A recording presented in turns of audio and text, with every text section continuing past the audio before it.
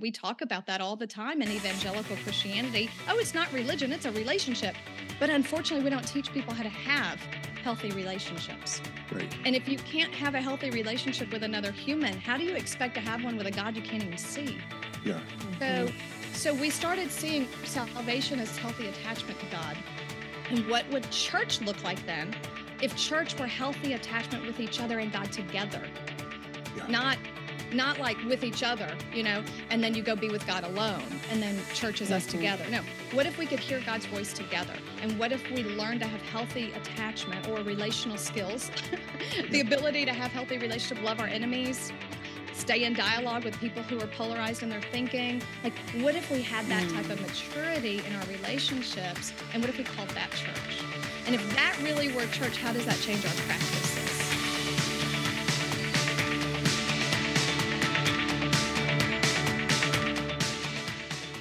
Well, welcome everybody to another episode of the Communitas podcast. Again, I'm with Joy today, and we have the great honor of speaking to an old friend who's been a part of Communitas for over 20 years, Toni Daniels. Welcome to the podcast. Hi, Toni. Thank you so much. Thank you, Joyce and Jeff, to be here. So glad to be with you. Gosh, Toni, there's just a lot. I'm looking over at your various bios and information about your various books and all kinds of things. So I know there's just a lot for us to talk about. But why don't we start for those in Communitas and out of Communitas that really don't know the trajectory of your story? Why don't you give us an overview of that? Okay, so I'll do this as quickly as possible. When I was in high school, my husband and I went to high school together. We were high school sweethearts. Oh, wow. And we were both from more secular backgrounds. He got saved in high school, accepted Christ in high school, and I had come to Christ at 8 years old. But my parents, while they were culturally kind of Christian, it was very different than most kind of evangelical, fundamental sort of things that were going on. And we found an incredible church of 7,000 members by the time I was in high school. We had hundreds in our youth group. And it really served as kind of surrogate family for me to help me develop some skills that I had not developed. But I went to a secular school. And so every day I would walk into the school building and have no clue how to live my faith. I was like, I'm in church every time the doors are open. It was a safe haven. But Matt and I would go to school and we would be like, we don't see Christ here. We don't know how to live Christ here. And as much church as I'm getting in that building, there's no way it's getting out of the building into my own family, much less my school. So, I mean, we did cantatas. We were there 24/7 in the church building. But again, outside of the building, no one knew how to live their faith. And in fact, my family didn't even pray together. So like, how do you make sense of that growing up in that environment? So loving my church, but yet not connecting the dots with how to live this in a world that's not Christian, because my world wasn't. So that was birthed in Matt and I, before we ever dated, a desire to go into missions, cross-cultural ministry. And so at 16, I gave my life to service overseas, which is ridiculous, I know. And he did too. And we were the only two people that we knew, right? And so that just began a beautiful relationship where in high school, we were starting prayer groups on campus and leading worship and inviting people into our home and doing radical, crazy things that most people don't do at 16. So that was the beginning. But the question, right? The question works itself forever. Really, I think it's still working itself in us of how do we get church out of that wall, out of those walls and into real lives? And so it was in seminary we met Linus Morris, and he was one of our professors there. And he was talking of this relational Christianity that Matt and I had experienced with each other and with a few others. And we had not ever been to like a church that was living this way, really. And so we were so drawn to what Linus was doing and what Communitas was doing at the time. But we also felt called to Latin America because we both spoke Spanish. So he was anthropology major, Spanish. I was sociology and Spanish. And so we were just drawn to the least reach of Latin America, basically, which was Uruguay, South America. So that's how we ended up in Uruguay. And within 3 months of being there, we thought we would die there. We literally just felt like we culturally were prepared for this culture. It was completely secularized, completely European, Yeah. They had murdered all of the indigenous population when they settled. So it was like a piece of Europe fell off and floated down. Huh. That's where we were. At that time, and thanks to Communitas, they didn't accept us yet, but they nurtured us. And Linus came down and did conferences and stayed connected with us and continued mentoring us even when we were down in South America, lost in South America, as opposed to Europe. And what we discovered there changed our lives, because there were a few things, and one was that mental illness. Mental illness was rampant. Everyone we met had a suicide in their family. Either their parent had committed suicide, had intended they had, or they were in a mental institute. Wow. So we're sitting there going, how does God make sense in a world of trauma? And we're talking, this was 96, 97. So we're facing trauma before trauma, response was a vocabulary word. Yeah. And trying to figure out, how do we do this? And then we started realizing we were suffering traumatic symptoms as well. My husband and I, coming from very broken families and living in a context, as you know, without any family support and any church support at all, having children, and which is a whole different conversation about should that ever even happen?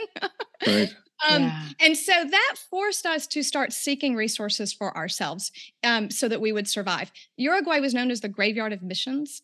And so everyone lasted 2 or 3 years and then they went home. And we were determined that was not going to be us. So we had to ask for help. And I'll pause there, but that began the journey into joy. Joy, as you were asking earlier, it began this journey into emotional healing that is continuing till today, but it shapes our ecclesiology profoundly at this point in our lives. Wow. Yeah, the trauma piece is just so interesting to me. I think culturally we've had an awakening around the concept of trauma, and big T trauma, little t trauma, accumulation of trauma. It does have a cumulative effect. I mean, there are so many elements to that. So you brought your own trauma with you into a place that is trauma-stricken. Yes. I mean, sometimes those two don't go very well together. And maybe that's why we fit in so well in that culture. Maybe. We knew where they were coming from. Right. But it also put you in a place, it sounds like you had a response to it that certainly is needed for today, but maybe was way ahead of its time. And so what were some of the practices that you engaged in to help overcome some of that? So we thankfully had some really good therapists in the States, Mike and Mary Haas, who were referred to us by Communitas. Good. And they came down and did extensive, intensive on-site with us, which was incredibly helpful. But pushing into community, we developed Uruguayan Family. So the first 15 years we were there was creating family for ourselves, which for us was a church. That's what we thought planting a church was actually creating family. And so we had about 30 people that were our family, and that they got us through as well. So that mutually giving and receiving with our people, instead of us being some pastors that were there to offer everything to the natives. I know that's silly, but we're talking 25, 30 years ago, right? Missionaries, we were trying to undo that whole colonialization mentality, but it's almost innate in us to think that we have the answers and we're going to go offer them.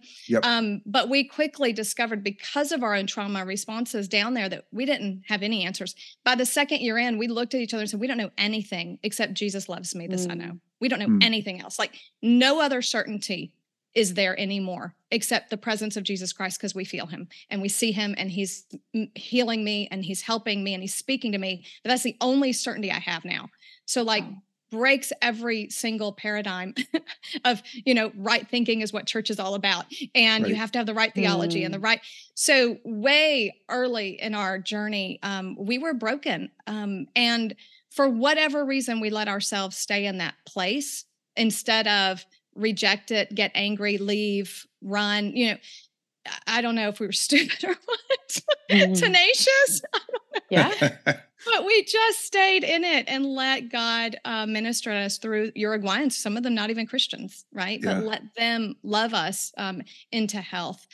So that coupled with good help, really good help, was essential. And that led us into some of these organizations that today form part of what we call the Relational Revolution, which Communitas is one of those. It was our first, right? Yeah. Godly Play is another one, which you mentioned a little bit earlier, that a way of being with children that's holistic, that's whole-brained, that makes space, not to pour into children what they should know, but educe out of them the relationship with God that they already have. Yeah. So it's radically different paradigms, right? So Godly Play, and then Thrive with Dr. Wilder, and Life Model Works Ministry.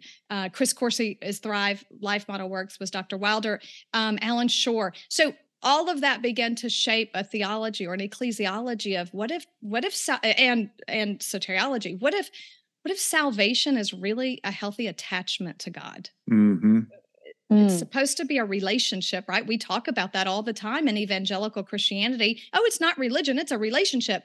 But unfortunately, we don't teach people how to have healthy relationships. Right. And if you can't have a healthy relationship with another human, how do you expect to have one with a God you can't even see? Yeah. So we started seeing salvation as healthy attachment to God. And what would church look like then if church were healthy attachment with each other and God together? Yeah. Not like with each other, and then you go be with God alone, and then church is us together. No. What if we could hear God's voice together? And what if we learn to have healthy attachment or relational skills, the ability to have healthy relationship, love our enemies, stay in dialogue with people who are polarized in their thinking? Like, what if we had that type of maturity in our relationships? And what if we called that church? And if that really were church, how does that change our practices? Right? Yeah. Because our main practice won't be to go sit and listen to a sermon on Sunday morning, because that doesn't grow any relational skill whatsoever. Right. Whatsoever. Oh, I love all of that. Gosh, there's so much good stuff in there. It was pre-Enlightenment, but the Enlightenment didn't help us Western Christians in this concept that orthodoxy was prominent. Really, I mean, Jesus said, go and make disciples. He didn't say go and proclaim. I mean, he did, in a sense, proclaim the good news, but I think we've confused proclamation and orthodoxy with orthopraxy, right? Which is having people see that there is a life and that life happens relationally. So thank you for mentioning that. I am curious because, in some ways, Communitas has been following this radical idea of community development for quite a long time, right? We don't go and plant services. Yeah. And we don't necessarily send preachers, right? But what did that do to your thinking as you were going to Uruguay? You may have been thinking, we've got to find a building and start a service. Oh God, no. Never. Yeah. Never. We knew it would never work in Uruguay. Within 3 to 6 months, we knew the only thing that would work in Uruguay would be radical relationship through family networks. So period, we knew immediately we're never going to see a service like what Westerners have.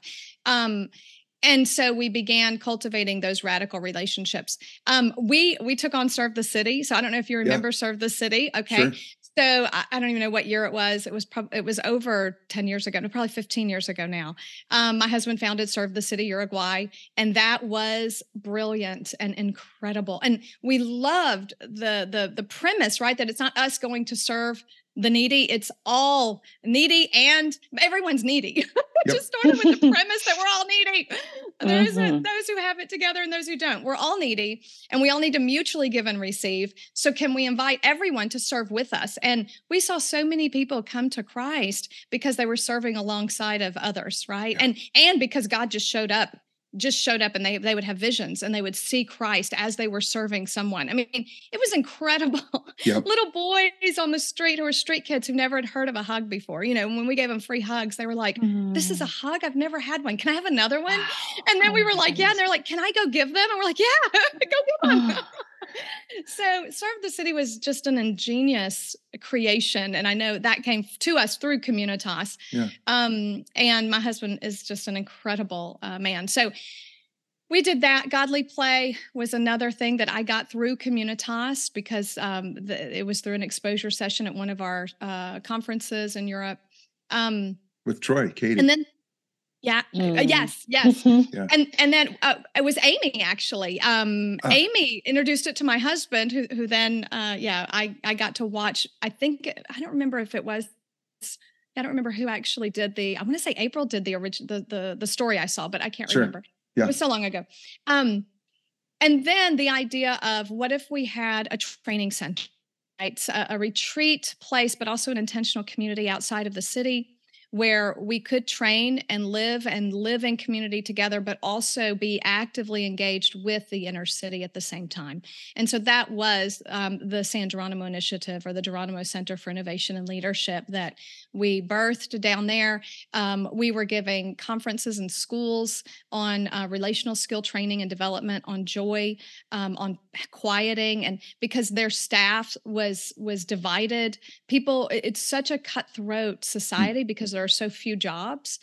So even in education, people just didn't trust each other at all. So they would bring us on to help create trust in their school setting and on their staff, and understand joy and the importance of that. And we discovered that that's what we felt like atheists were missing. That's why they didn't believe in Jesus, because as we cultivated joy with them, they literally would say, I can't deny God's existence anymore because I feel him giving me joy, and it's not coming from me.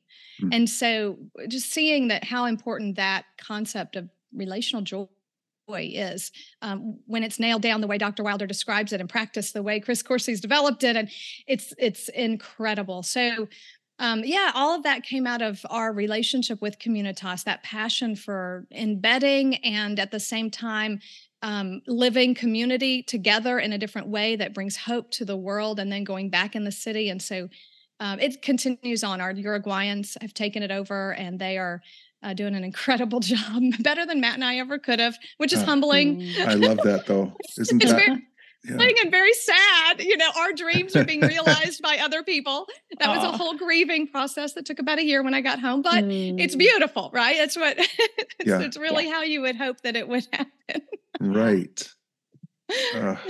We just never saw ourselves leaving. So I'm really intrigued about the idea of attachment. I'm wondering if you could dig into that a little bit more. I just know from what I'm learning through my schooling how core foundational that is, and how do you restore that? I mean, that's something that takes sometimes years of therapy, and you're talking about doing it in practice. What did that look like in groups, independently, as a community? Yeah. Well, I want to point you to a resource, first of all, that is incredible. Okay. And it's Crispin Mayfield's Attached to God. Recent, it's hot off the press. I mean, it's been about a year, but relatively recent, right? He has done one of the most amazing jobs that I have come on in my 20 years into this, of not just talking about attachment, but specifically how it affects our relationship to God and to each other. So it's so brilliantly done. It's so easy to understand. My 10-year-old, well, he's not 10 anymore. My 13-year-old can understand it. And yet so profound that we could spend a long time diving into it to restore that attachment and heal that attachment. So excellent resource, apart from any of Dr. Wilder's material. So coming from Alan Shore and the whole attachment theory, Dr. Wilder kind of translated Alan Shore to the rest of us humans who can't understand that level. But really, the theory says that within the first 3 years of your life, your parent, your caregiver, reproduces their brain in your brain, their relational brain. Yeah. So whatever skills they don't have, you're not going to have. Whatever skills they have, you're going to have. Whatever mental illness they have, you're going to have. So, and then you basically spend the rest of your life living out of that, or intentionally growing into a fuller expression of that, right? Yeah. So people are like, well, golly, you only lived with your parents for 10 years. How could that be affecting you? You've been married to me for 40, and it's like, well, it really does. Like, we're really, that the first 3 years of life really do impact us. And specifically, were you fed? Were you cared for that first year? Or were you left to cry it out? And were you on scheduled feedings, for example? So this touches a whole history of Christian culture that Mhm. without realizing it was incredibly abusive. Mhm. So for years, since 1950, from what I can, all the way until my first was born, the Christian church taught, I'm not going to mention any, I'm not going to Mhm. mention anything, but they taught, No right, that names. you need to be in control of your child's schedule, and you need to schedule their feedings, and you need to let them cry it out. In fact, doctors said in the 50s that the babies needed to cry it out, and that if you would hurt them if you fed them when they were hungry. Mhm. So unfortunately, that alone, and that's just one piece, right? When that's not even abuse. These are parents that love their children, Right. but just not feeding them, not feeding when you're hungry, or swaddling you when you want to be held. Those types of things grow into a brain, into the amygdala, into the chorus part of your brain. The world is not Mhm. safe. My needs will not be met, and I can trust no one. Mm. So if you have that type of brain, no matter what you do with your faith when you're 15 and up, Mhm. you will have a hard time feeling loved by God, feeling his presence with you, sensing his voice, and thinking that he's going to take care of you. And so you will always, until you identify it intentionally and start working intentionally to erode that, or to grow a secure attachment, as we talk about, then that's going to be your reality. And it took us many years before Matt and I discovered that. And it took depression. It took 2 nervous breakdowns in Uruguay from my husband. It has been a long road to a secure attachment. But it has been a road towards a secure attachment. And that's the beauty of it, is that thankfully, Right. because of the interventions we've had in our life and the incredible communities that are around us, we have been able to intentionally grow secure attachments with each other and everyone around us.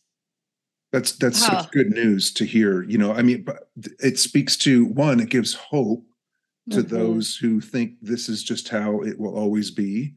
And two, it also speaks to the elasticity of the brain, that it can change. Isn't that wonderful? Mhm. God's Yeah. grace. Yeah, right. His grace is in our brain. Yeah.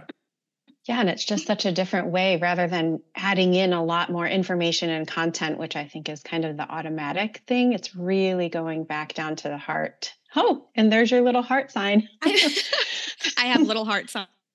And that's the hardest part, right, Joy, is that in the Christian world, if you were anxious, or if you were having, depression, and maybe it's not so much now in most circles, but some are still there, then it's Mhm. memorize this Bible verse, right? Try to talk your way into not fearing, talk your way into. So it's this, I'm going to do a nonverbal here. Y'all can describe it if you want, but it's this. Yes. It's like where you're trying to shove something into yourself, but yourself isn't able to receive it, right? Right. Instead of that, where it births from within and just flows right out of you.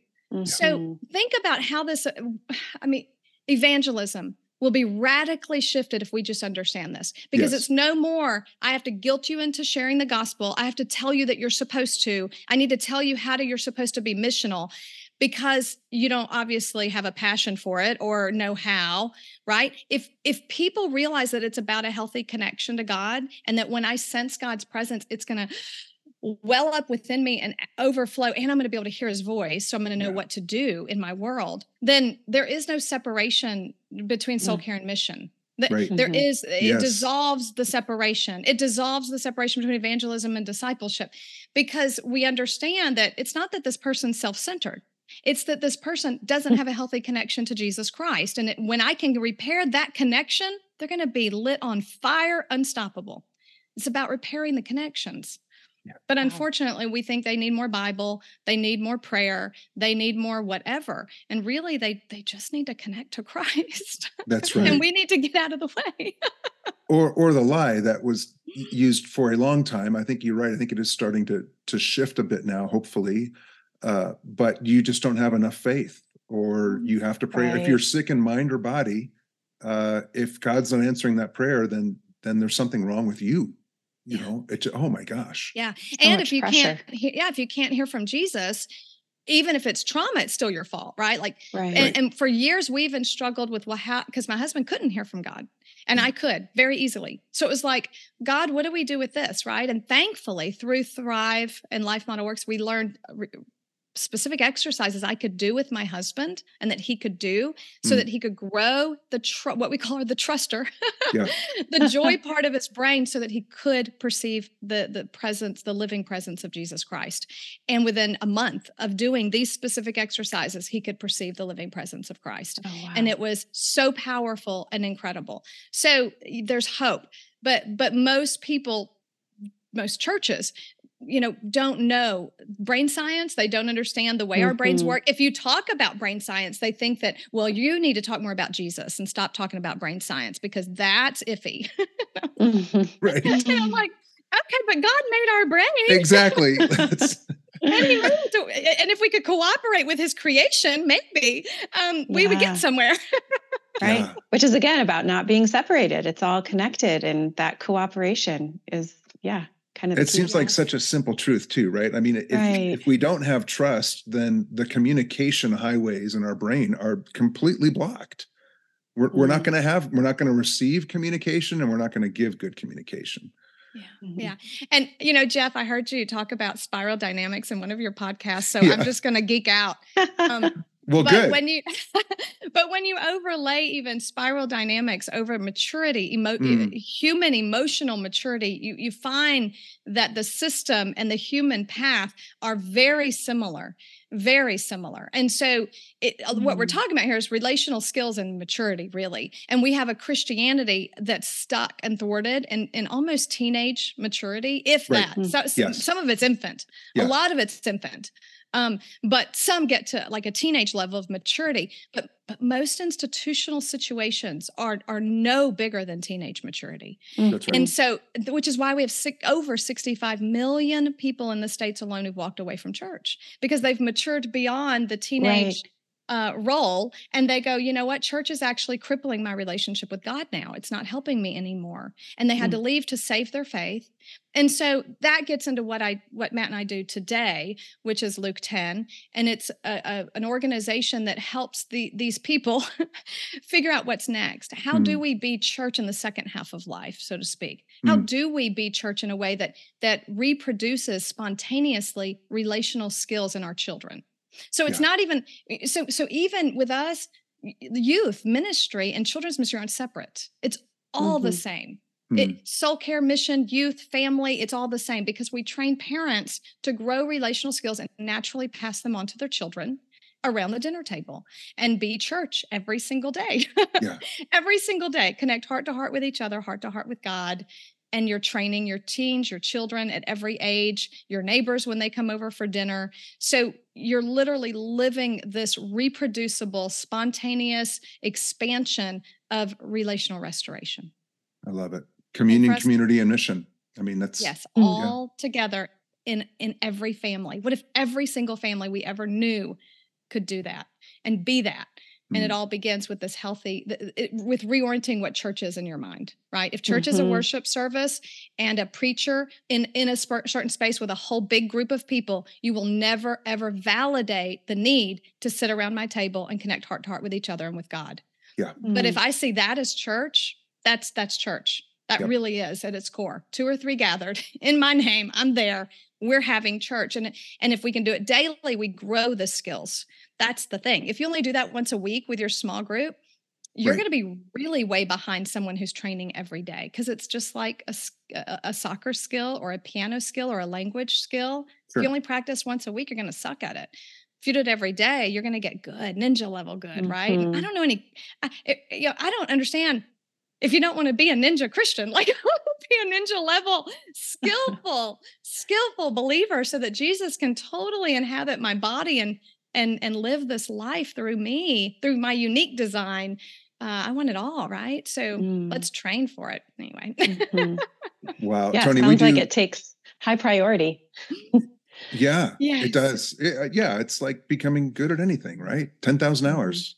Yeah, exactly. And how many Christians have spent 10,000 hours practicing healthy relationship? Right. Wow. Radical. Yeah. Tony, some of the work that we do here locally has attracted a lot of younger people. And many of them have said to me, the thing that was the biggest threat and inhibitor to their spiritual growth is the microphone. Wow. Now, we're speaking into microphones now because we're recording this, but I mean amplified voices, right? Wow. When you put the power of communication in a single microphone, wow. That's a really interesting kind of way. So I think it's helping us to understand, especially for next generation leaders, that, I'm not saying that it's a form for sure, and I'm not saying it's all bad. I mean, some of the greatest learnings I ever had were from people with microphones and professors, giving lectures. And the next generation is saying, yeah, you know what, that's not working. And if I can, the reason why I see this so crucial is because that actually is a direct result of how we view how we hear from God. So if we think we hear from God through the Bible only, and it has to be a good preacher to interpret the Bible to us, then the microphone becomes crucial, essential, and you cannot take that away, because you're taking away the only way we hear from God.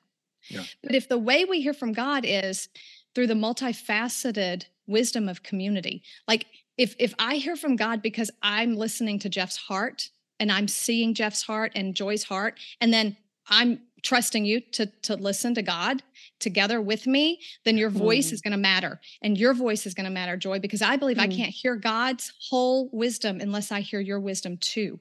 Yeah. So we're going to go in rounds. It changes the way you are church in every single environment. If you believe that God shows up in the multifaceted wisdom of the community, his grace is there in all of us, and we have to reduce it and listen to actually hear it. Cannot tell you times, John and Kent are my coworkers. I disagree with him and I'm angry because I feel like he's blocking my path, right? Especially when we're writing together. I'm like, if you would just realize I'm right, then this would not be a problem. Yeah. And I have to breathe and go, well, do I really believe that, Tony? Or do I believe that I have to hear John's voice to get to the truth and to hear God? So, Tony, you think you're right, but you need to step back and listen to John, because God speaks through John too.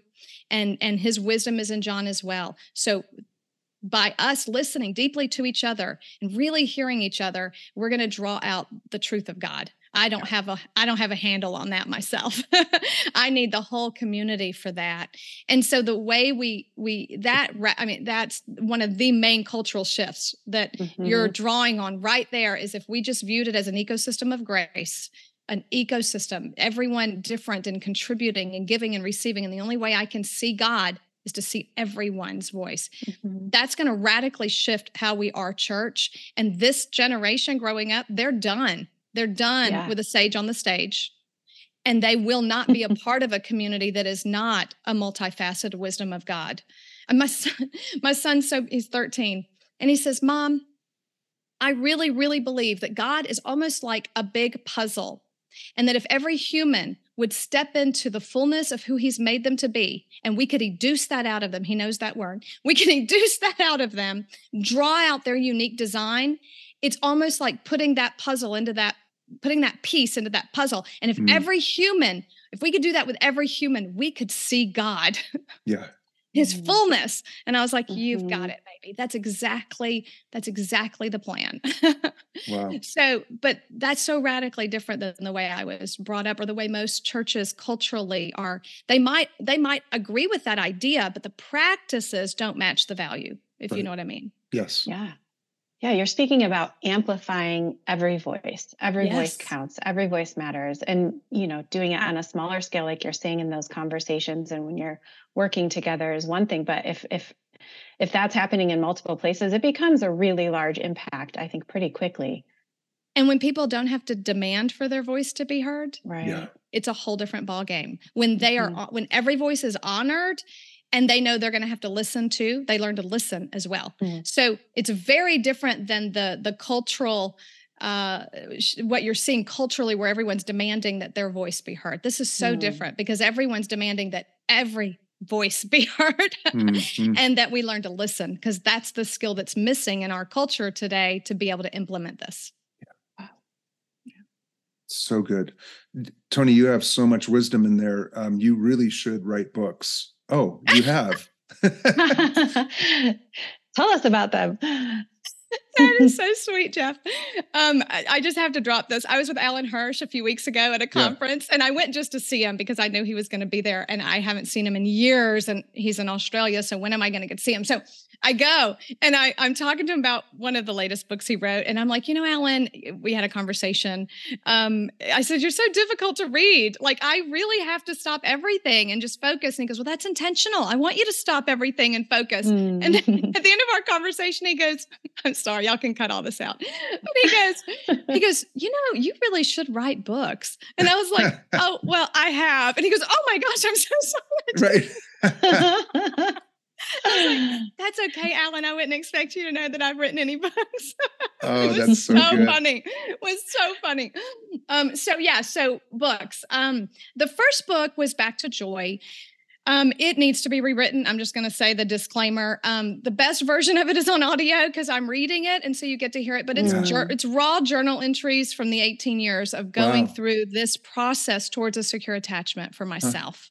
And in the book, I share very practical tools to help. So very intentional practices that I did that you can do to grow that attachment in yourself with God. Great. And with others. Very raw. And so you get all. It needs to be edited. The second book, I think after that was, I'll go for my second personal one. The second personal one is 4 Keys to Parent Fearlessly. And that has very personal stories in it as well. But my desire for that book is I had already raised a teenager by the time I wrote that, and she had come off the wheels in every single way throughout her teenage life. And we had literally been through more trauma with her than I think anything else.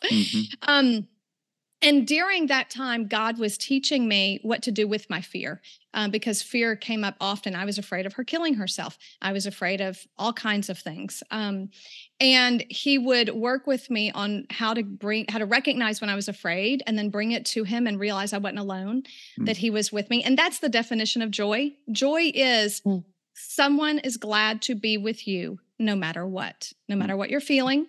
No matter what you're doing. So in the Garden of Eden, they had sinned, and what? God was glad to be with them anyway. Anyway, even though they had sinned, he wanted to be with them.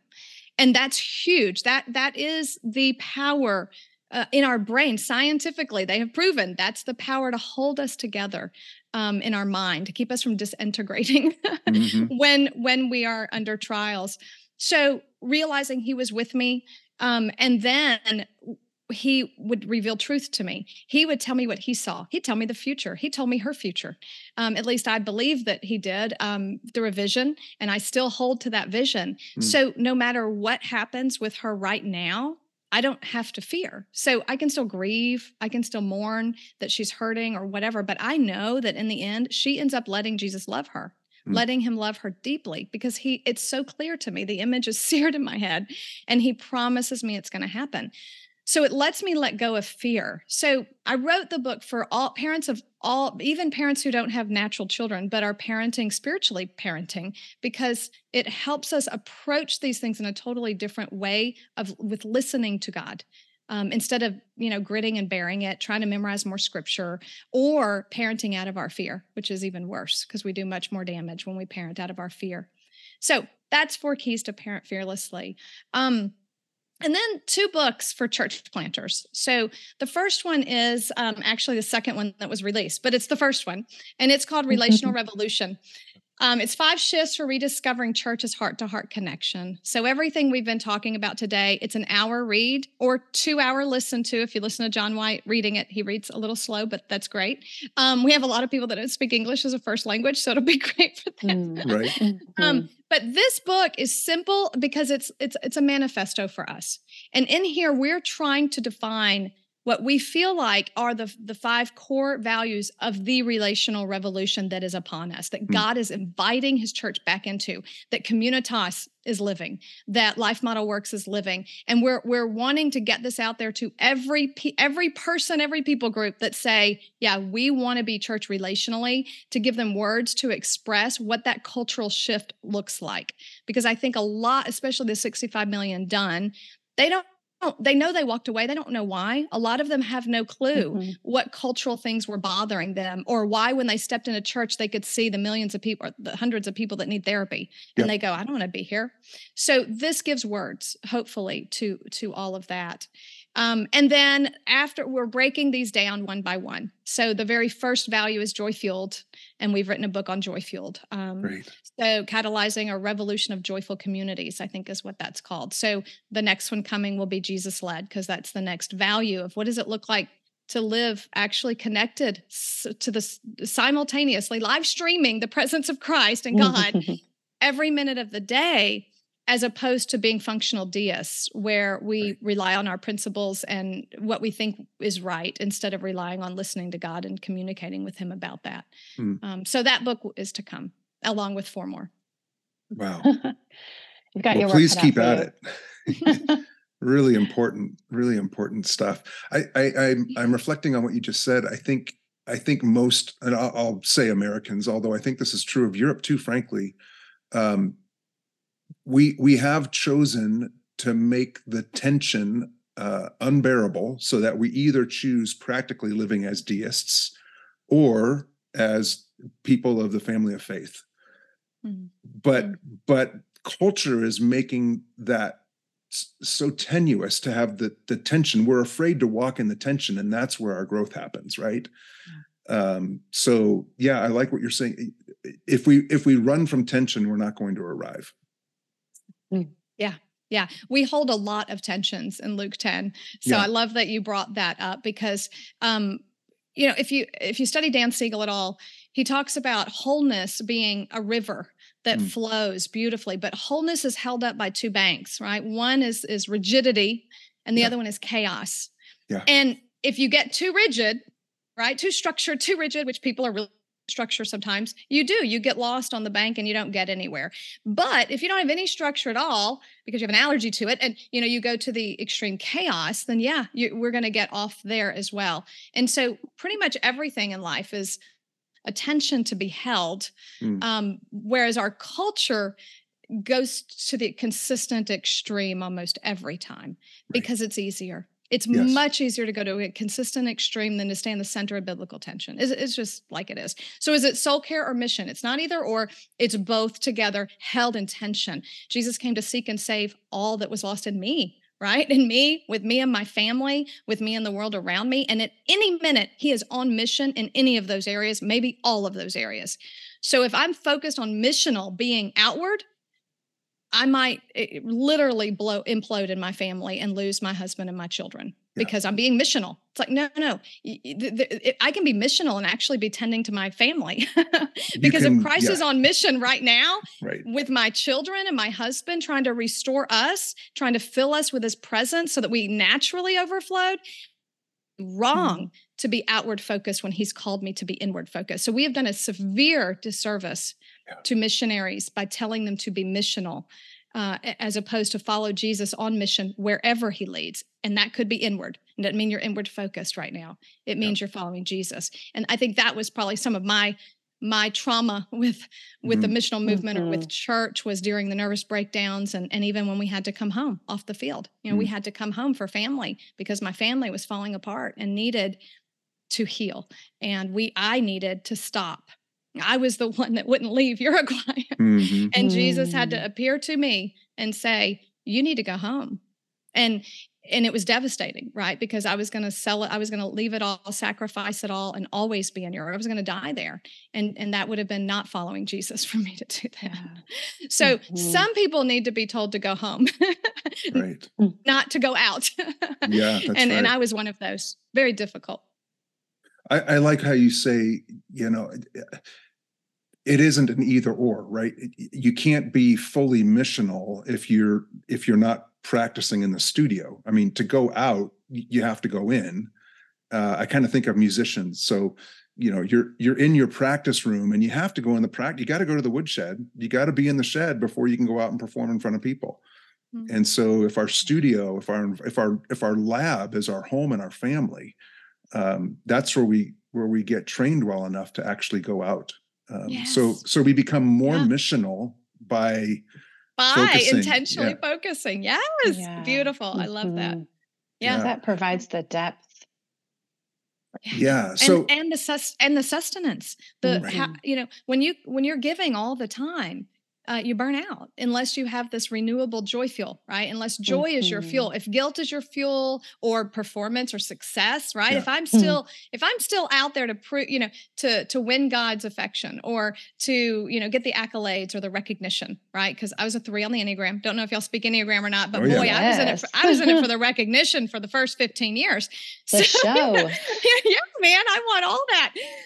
So that's going to burn out. It's going to burn you out. Mhm. It's going to blow up. At some point, we have to shift to joy being our fuel source, or we're going to hurt a lot of people in the process, which we've seen, right? In the Mars Hill, all kinds of stuff that's gone Mhm. on in the Christian church. It's because Yeah. these people, we haven't shifted yet to joy as our fuel, and valuing the relationships closest to us, and relationships, right? Yeah. Instead of success or what things look like on the outside, because that can change over a dime, right? That's right. However, you could have 1 million people in your church, and tomorrow there could be Mhm. 3. It That's could right. change that fast. That's right.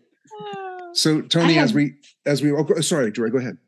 I was just going to say, I have never heard of the concept of joy as fuel. Hmm. And it's kind of blowing my mind right now, someone who has this as their name. I got a lot of messages while I was growing up about, there were even signs in the 70s and 80s that said, Jesus, others, yourself, JOY.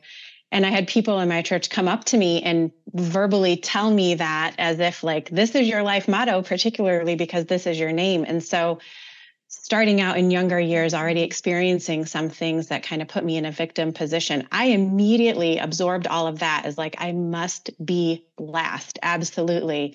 And then I'm just, I've worked with that in my own growth and progress over the last several decades, but I've never heard this definition of joy is that someone is glad to be with you no matter what. And really recently in some personal journeys, and then even on the Explore call with Communitas, as we're working out our life's mission. You just almost said it word for word, is what I feel is my calling. What I'm led to do is be with people, see them, know them, let them know that they're loved no matter what. And you just said that. I'm like, is this my name? Is this what it's always meant to be? And I, just didn't even know it for all those years. I'm just so thankful. And to think of that as fuel is really empowering and life-giving. I'm sure not just for me, but I'm just taking that in wholehearted since it's my name. So Aww, thank you that's from the bottom of my beautiful. heart. I'm so glad to be able to share it. I didn't come up with it. The brain sciences did, and Dr. Wilder. But that is so critical what you just shared, Joy, because I think most Christians have no idea what joy means, and I didn't know. Like it was an elusive sensation that I think I'm supposed to feel, but I know it's not based on circumstances. Like we know that, but yeah, but like what is it? Like, but how do I know if I'm feeling it or not? I don't know. Well, thankfully, science has helped us realize that it's very concrete, and it's very easy to know whether you have it or not. So there's no more guessing in my life, and we can grow it, and we can intentionally grow it. And that is powerful because you're not helpless anymore. We're not just helpless to try to figure out if we can grab that elusive sensation or not. Now we know what it is, and we know how to go after it. And God's right there going, yes, because he created us for it. It's supposed to be everything in our life. So yes, amen to that. And I give a shout out to training. If people have not heard of Thrive Training, Thrive Today, they've rebranded Thrive Today. It is the most premier leadership training you will ever encounter in your life. It's a 3-year program, and they do hundreds of hours of teaching around the brain science behind all of this. But then you gather for 1 week and you intentionally practice skills to grow joy. First year, growing joy that's all you're doing for 40 hours. At their training. Second year, you get back to joy from the emotions, the 5 big negative emotions that hit us. And they're reproducing the first 3 years of your life. First year of life is receiving joy. Second year of life is learning to get back to joy from anger, sadness, hopeless despair, shame, and fear. But most of us never got that training. We didn't learn how to feel that someone's glad to be with me when I'm angry. Someone's glad to be with me when I'm scared. And you literally have to feel it 1,000 times from each emotion. So none of us have that. So that's what year 2 2 is to shore up your back to joy from all your negative emotions. And year 3 is learning to intervene in yourself and others where your brain is stuck.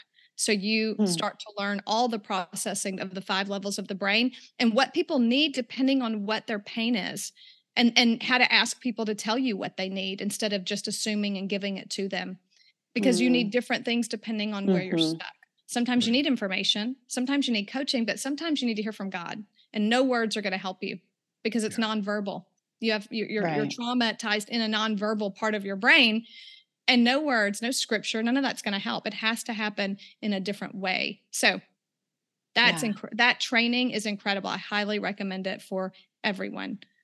Wow. Okay. And we'll put that in the show notes, as well as some of the other authors and books that you've mentioned. It's really, really helpful resources. Yeah. Toni, this has just been such a joy. And I do hope that we can carry it on. You mentioned spiral dynamics. Joy's husband is actually somewhat of an expert in that topic. So I want to have him as a podcast guest. Maybe we'll get you on too. That would be fun. My husband's a much more knowledgeable about it. I'm the practitioner. I'm the tactician. So I'm running an organization using sociocracy as our governing agency, or what we call divine governance, because we include Jesus listening in our sociocratic practice. Yeah. But sociocracy is very much in more of a teal paradigm, which I don't expect anyone to know what I mean, but hopefully you too.